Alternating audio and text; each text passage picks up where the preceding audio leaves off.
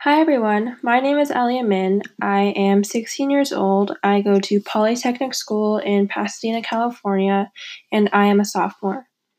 So, this is called generational climate change, and I basically want to talk about how different generations view climate change and how their personal perspective shapes their actions on climate change.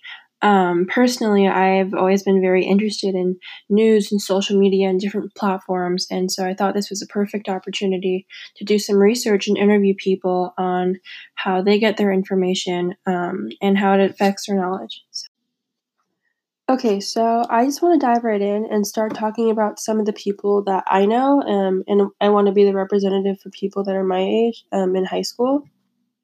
So, personally, in Poly, I think that climate change and global activism is very popular. A lot of people very much care about the environment and have made big strides to just be more sustainable within the school and within their own lives. I know that there's a sustainability club and a lot more of that. And I think that my generation is very eager to make more steps into stopping climate change. Um, so, for myself and my peers, we receive a lot of our information from social media. I know from Instagram and from Twitter and YouTube, there's a lot of information flowing around. I know that everyone's interest kind of fluctuates, but for me personally, this is something that's really important to me. Um, but just generally, for people my age, I believe that people are aware, but they don't make active strides, which is why in my Catalyst project, I really want to spread the knowledge and show people how easy it is. The first age group that I wanted to interview was my brother, and he is in middle school. It seems like it's not that far away. I'm in 10th grade, he's in 8th grade. That's only 2 years. But I do strongly believe that high school and middle school are very different environments, and you learn very different things in both schools. And when I interviewed my brother, that was definitely the case. I first asked him about climate change generally, and this was his response. Just that it exists and it's affecting our world, and if it doesn't stop soon, then our world might be in danger. When I asked my brother what kind of platforms he uses, his response did not surprise me in the least. Either just like the news notifications that pop on my phone. That's the main one. Besides that, I don't keep up with news that much. Later in their interview, I also asked him if his experience with climate change is similar to his friends, just to make sure that there was a wider age group. And he said that, yeah, him and his friends don't really receive that much information and they just know it's there, but they don't know what to do with it or how much it affects our climate or our world. So next, I recorded my mother. Her birthday just passed. She turned 51, and she is also very interested in climate change like me. When I asked her about climate change, this was her response. I know basics, but I probably am not as informed as the younger generation. My mom also commented on future generations. So it's a pretty big issue that I feel that is going to be one of the biggest issues that the next generation has to deal with.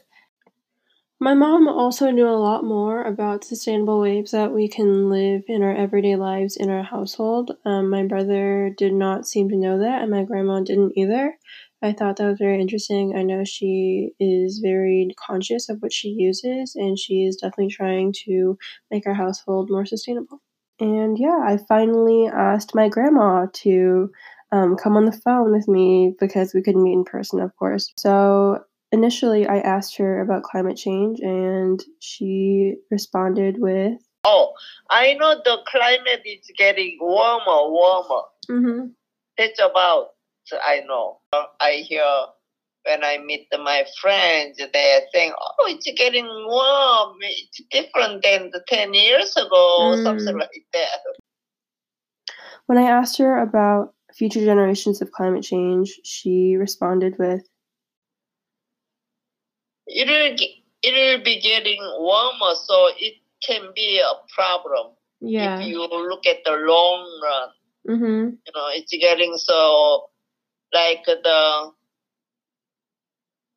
Arctic or the Antarctic, they are losing the ice, things like that. Yeah. So then it can affect or the animals or the fishes, things like that. So finally, with my conclusion, I wanted to kind of recap the results and compare them directly. It seemed like across the board, everyone used online sources, and that wasn't really a surprise to me.